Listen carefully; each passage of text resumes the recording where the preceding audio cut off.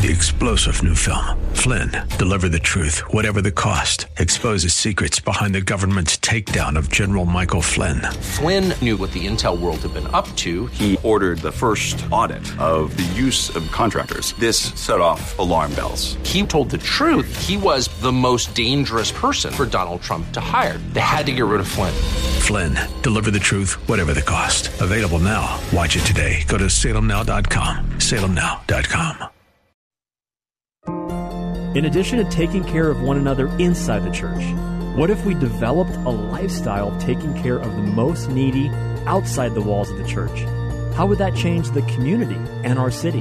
Bob Moffett, president and founder of Harvest Foundation in Phoenix, along with Pastor Julian Gibb, talk with pastors and leaders about how sacrificial love by those in the church to those in need outside the church has helped people see and embrace Jesus Christ.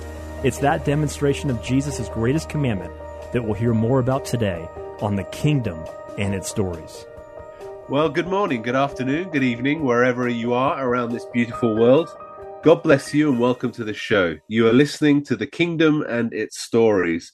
My name is Julian Gibb from the Harvest Foundation, and today we're blessed to have John from World Gospel Mission. So welcome to the show. Thanks, Julian, for having me on. Now, John and I met at a conference, Grace Bible Church, giving them a shout, and we're at a conference, and I was sitting next to John, and you sort of say, "Oh, so what do you do?" And we started this conversation, and I was just amazed by what John does. John's just he won't mind me saying he's one cog, part of a machine, a wonderful machine, the World Gospel Mission. So John, just briefly tell us. I know you sort of focus in on one area, but broaden out a bit. Tell us a little bit about the World Gospel Mission. Yeah, World Gospel Mission is an interdenominational mission organization that is international as well. Has about 230 missionaries around 20 different locations around the world. It's been in existence for over 110 years now, and here in Arizona, its background has been that it's been in Peoria, Arizona, based primarily out of Native ministry for the last 70 years. But since COVID, we've done some shifting around. I'm sure we'll get to that here in a bit. So what's your main goal? What's your mission? What's your purpose? Yeah, so the main goal, World Gospel Mission says that they're about transforming people, that transform communities, that transform the world. And transformation starts with sharing the love of Jesus with people, bringing Jesus into their hearts and making disciples that mobilize into their communities to share Jesus with others around the world. In particular, I guess I can go a little more in the background of our field here in Arizona. It's called Southwest Ministries. Our history started in the early 50s with a Native American boarding school program. So we did Native education, Christian education for 1st through 12th grade. Southwest Indian School was the program name, and it closed in the late 90s. So we had a second chapter, so to speak, in our ministry scope, and that focused primarily around camps and retreats, still primarily Native Americans. And we're located here in 73rd and Thunderbird in Peoria. So back when we started the program, literally dirt roads and cornfields and a dairy farm was next door. So it's obviously the city has grown up and swallowed us in, so to speak. And in the second chapter with the camp and retreat ministry, that's when my wife and I came in 2014 to run a Bible camp program for that as a part of our ministry scope. But we started doing more and more connecting with the alumni of our school base and starting doing more ministry out on the reservations with them. And then the third chapter happened, because of COVID, with all the lockdowns and everything, our Native ministry really had to shift hard to focusing solely on reservation ministries, which left us with our 20-acre school property, camp and retreat center, not really having a direction yet to go. And so I had in the fall of 19, felt the Lord was calling me to take over facilities for the team here. I was already the camp director, and just felt like managing the facilities for the team as well was a way that I could help serve our team a little better. And not knowing that COVID was coming, and but the Lord provided the right partnerships and vision for moving forward into transitioning to what we call now the Christian Community Center. And the current role that it plays is it works with organizations in partnership, serving the needs of foster kids. In particular, we're looking to prevent kids from going into foster care, but we also run a residence program for young adults that age out of group homes or foster homes, trying to provide them a year-long program where we help them transition into independent living, providing all kinds of resources that support them in that process. So it's help me get my head around this. So it's to help children. Obviously, we are extremely grateful for the adoption services that the government provides. Go Team, are very grateful for them. But your goals are to try and prevent the children from going in, providing an alternative. Is that correct? Yeah, so the prevention idea is that there's a number of caseworkers with the Department of Child Services that say, I don't want to pull a kid from a single mom's home or apartment, but the reality is mom doesn't even have a bed for that child. And if you can't find the basic necessities and provide those for your children, then that's an automatic notch against you from the Department of Child Services, and that puts you at risk of losing your child to the state system. So the first thing we can do is work with organizations that provide some of the bigger items in particular. There's a number of services in the Valley that provide food and clothing and things of that nature. There's not as many that provide bedding, beds, dressers, household appliances, those kind of things. So, yeah, so that's the first start, is trying to keep the kid in the family, especially if that it's nothing more than just something physical, item wise. Yeah. Poverty isn't a good reason to exactly to separate. And so it's not a sin, is it? So your concept is to help to seek your best to enable the child to stay with the parent, stay with the mother. And so, I mean, how do you get these materials? I mean, I'm just thinking, entrepreneurs coming into my head. So it's this thing. How you need beds, you need these things. How do you get them? Yeah, so we have a unique environment here at the community center. And kind of back out a little bit. With a 20-acre property and a lot of facility space, we recognized that we had a lot of property, but we didn't have programs. We saw the need, but when we started thinking through how do we start to engage that space, we started obviously looking around at other organizations that were meeting needs in foster prevention, foster age out ministry, and just foster care in general, and realized that it was going to take us programmatically like 5 years to really build the network and the contacts and the resources to do it well ourselves.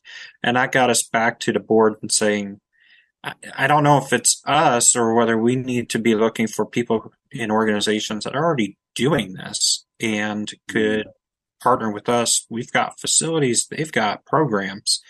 We can do it together. And so that's kind of the basis of how this has all come together. One of the organizations that we partner with is Thrive Arizona, and they run that prevention ministry as well as the Aged Out program that the clients live on our campus. And then we've added other organizations on top of that, such as Arizona Faith and Families and their foster licensing organization. It's a faith-based, both of those are faith-based organizations that are looking for Christian parents for foster kids. If you're going to get placed in the foster system, let's try to get them in parents in homes with Christian faith values that are going to love them and take care of them well. We also have another organization that provides needs within, parents of foster adoptive kids. So it's kind of like a co-op for foster adoptive parents. There's another organization that shifts more into working with special needs clientele as well. That's been on campus. But the idea is, how do we create it's like a collaborative here on our property around a variety of needs and bringing in organizations to partner together they each kind of have their role that they play within that need in the community, but they share in resources with each other as far as networking, programmatic sharing of, events together. They plan some events together and they put them on together. There's just a lot of complementary pieces, but not necessarily the competing elements of it. And it's been a beautiful thing. It's very open-handed.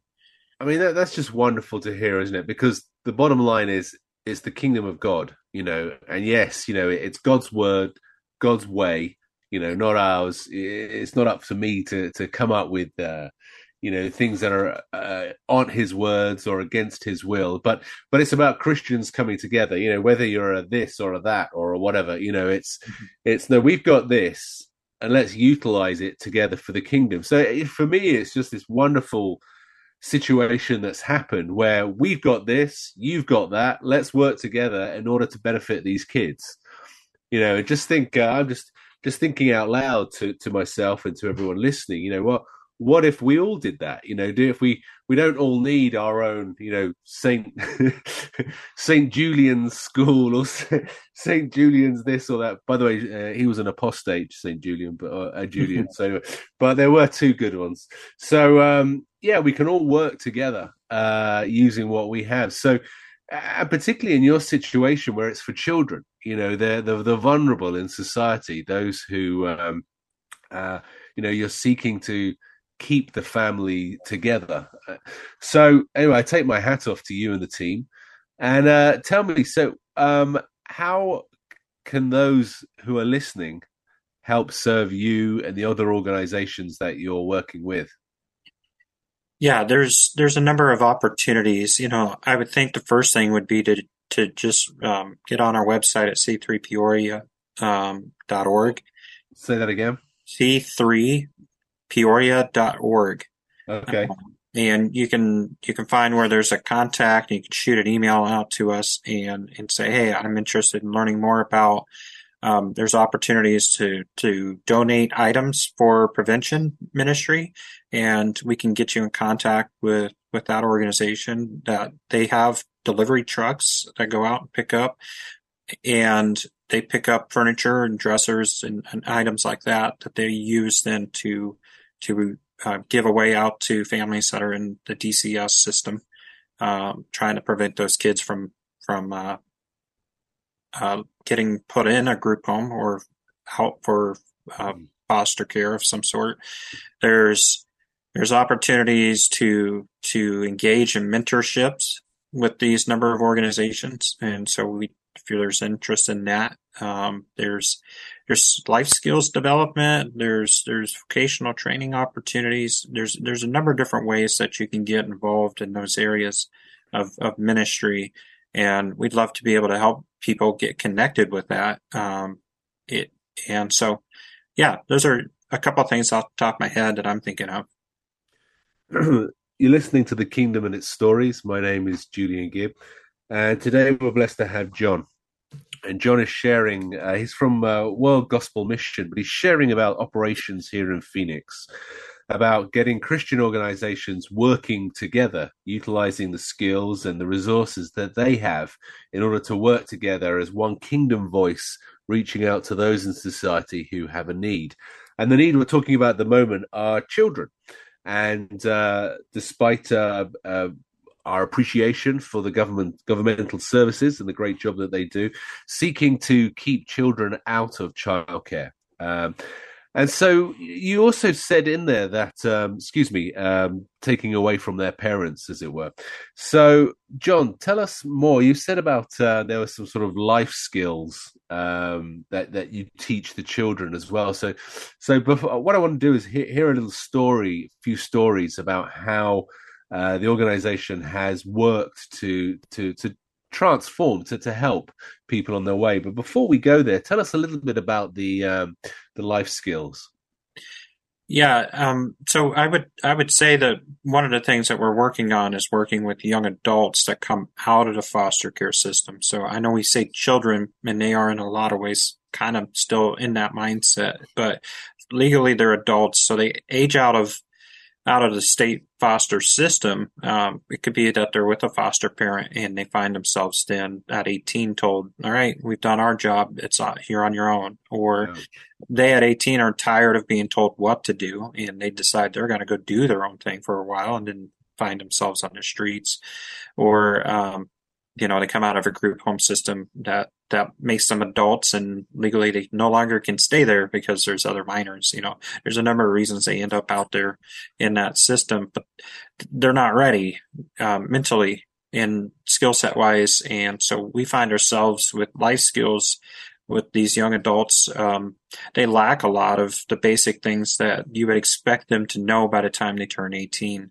Some of these kids come out of the systems and they don't even have their own identification. So they have to go all the way back to working with the vitals department with the state to get their birth certificate and social security cards and things of that nature, just to be able to start with the process of helping them set up a bank account, being able to help them get the state assistances that are available to them. The state actually provides funds for these young adults that come out of foster care in I think it's a 3-year stipend that they get each month to help offset the cost of living. But they don't even have access to that unless they can prove who they are and what they're about and, that kind of stuff. So we start at the basic level and then work up from there. Things like education needs. Many of them aren't finishing high school, so we have to help them get their GED, get that done. You're trying to help them with life skills like learning how to drive a car. How to fill out job applications and become employable, do an interview, how to manage a budget, right? And also the social skills that come with it, just growing in maturity. One of the things that we talked about here is our vision for C3 is that we provide young adults that age out of foster care faith, hope, and community. Faith is first and foremost. We want them to see the love of Jesus through what we're doing, in our organizations. Hope is something that many of them haven't had. They live day to day in their mindset in a survival mode. They don't have a hope for a future. They're just trying to figure out how to get to today. And so to create a community that allows them to drop that guard, that space that shows that they're loved, they're welcomed, we're here for them. We see a future. God has a plan for their lives, and we want to provide them a hope and an opportunity to start dreaming and seeing that, there is a 5, 10, 15, 20-year window, and we're working towards, what does that look like to be successful adults in our society that love Jesus, so. I'm not even going to try and put myself in their situation because that would be, insulting to them. I don't know, but I can imagine just that concept of, you're alone and you come out at 18 and there's the world. I mean, it's tough for everyone, when you're 18, you come out and you have that, the body of a man or a woman, but you have the brain of perhaps, younger years. And so just the fact that somebody is there and willing to take the time to be with them, the desire to be with them, to help them to understand the basics of adulthood and responsibility and so forth, and that there's someone to journey with them must be huge. Give us some. Obviously, we don't want names or specifics, but give us some examples of those that you and the organization have journeyed with, and how you have seen the change take place. Yeah, no, it's been really neat to watch many of these young adults to come onto the property. They're used to the state system, and they're used to just kind of, I don't want to say, don't take this the wrong way, kind of being a pawn to that structure in that system. And so they come here basically with what we would say is kind of like a freshman in high school mentality, emotionally, which is a very selfish mentality. I work in youth ministry as a background, and I mean, when you think of a junior hire or a freshman in high school, it's very much a me, myself, and I, and quick wins, quick, not worried about tomorrow, but hey, what about tonight kind of thing, right? And it's a distorted mindset, and it's a preservation mindset that they have to develop to survive in the systems that they might have grown up in. But those same things that protect them as a child is actually what's going to hinder them from being a productive adult, right? And so you have to work to try to break down those barriers and build some trust, because that's the only way they're going to really be able to be ministered to is to provide that environment where they feel safe and let their guard down. And we've seen that over time. The longer they're on our campus, the more they're engaging with the staff and the people on property, and we're working through like their case of how we're going to help them grow in the next year. We've seen multiple young adults graduate high school. We've even done graduation party here on campus with them. So we get to celebrate them, put the gown on, the whole 9 yards, right? We've seen many of them get jobs for the first time here and start earning paychecks. And we've seen 4 of them come to Jesus, be saved and accept him as Christ in their heart. And just lots of growth and maturity relationally, just being able to see, I can think of one that came, and it was like the first 6 months, they were here physically, but mentally, like you could not get in a conversation going with that person at all. And then it's almost like all of a sudden, within a week or two, the guard dropped and he became very engaging, very social, and you can just tell things started to click for him and took off. And, he did really well for himself and has been able to move off campus and out and is going. And so it's just been amazing to see how God works through us to reach these students, these young adults in our environment. So. Have you ever been asked by any of them why you're doing what you're doing? I think a lot of people get it. It's pretty biblical.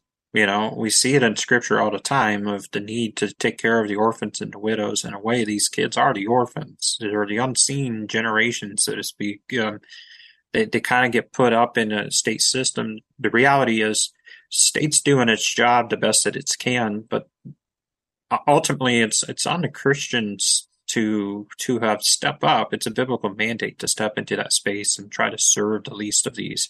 And when we're not doing our job, the state has to step in and try to figure out a way to solve that problem.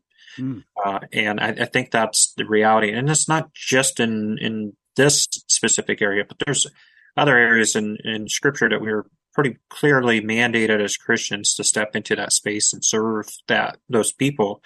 And when we're not doing that well enough, the state has to come in and try to figure that out, how to take care of them. So, no, I don't get a lot of, well, why are you doing this? I'm like, no, it's because it's biblical. It's necessary. And God's ultimately called me there.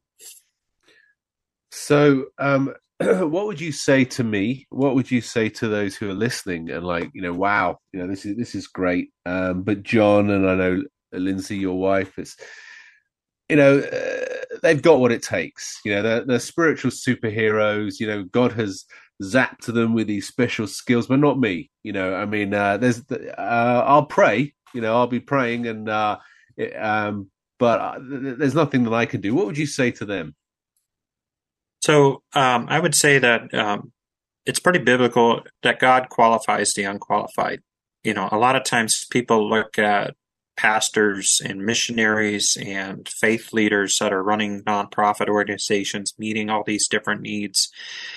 Behind the story of most of those individuals is that they ultimately probably weren't all that great at various things in life. It's just that God tapped their shoulder and they said, yes, Lord, use me. I go back to stories like Moses and Gideon, especially Gideon is a prime example of somebody who said, what do you mean me, Lord? I'm hiding in a wheat threshing pit because I don't even want to be noticed by my own people, let alone, lead these people. And he, by faith, steps out and does it. And then God says, wait, there's too many. We got to lessen the group, the army. And before it all, the reality is God just wants us to be faithful and willing to serve and just say, yes, Lord, use me, because he ultimately wants the glory. It's not by my abilities to get anything done. It's only through him using me and through my weaknesses, as Paul says, right? And then God is glorified. So respond to the call, step up, be obedient, and let God do the magic. That's right. You've been listening to The Kingdom and Its Stories. We're blessed to have John from the World Gospel Mission. Thank you, John, for joining us. And whoever you are, wherever you are around the world, step out in obedience to God. Jesus defines discipleship as come and follow me. Next Monday at 5:30 p.m. on Faith Talk 1360, we'll hear another testimonial from a leader demonstrating how they and the people of the church are sacrificially loving the needy and beginning to see real change in their communities. If you have a personal example of how you are being the hands and feet of Jesus with your neighbors, we'd love to hear from you. Enter your story at harvestfoundation.org. That's harvestfoundation.org on the Contact Us tab. You can also subscribe to the podcast on The Kingdom and Its Stories on Apple Podcasts and Spotify.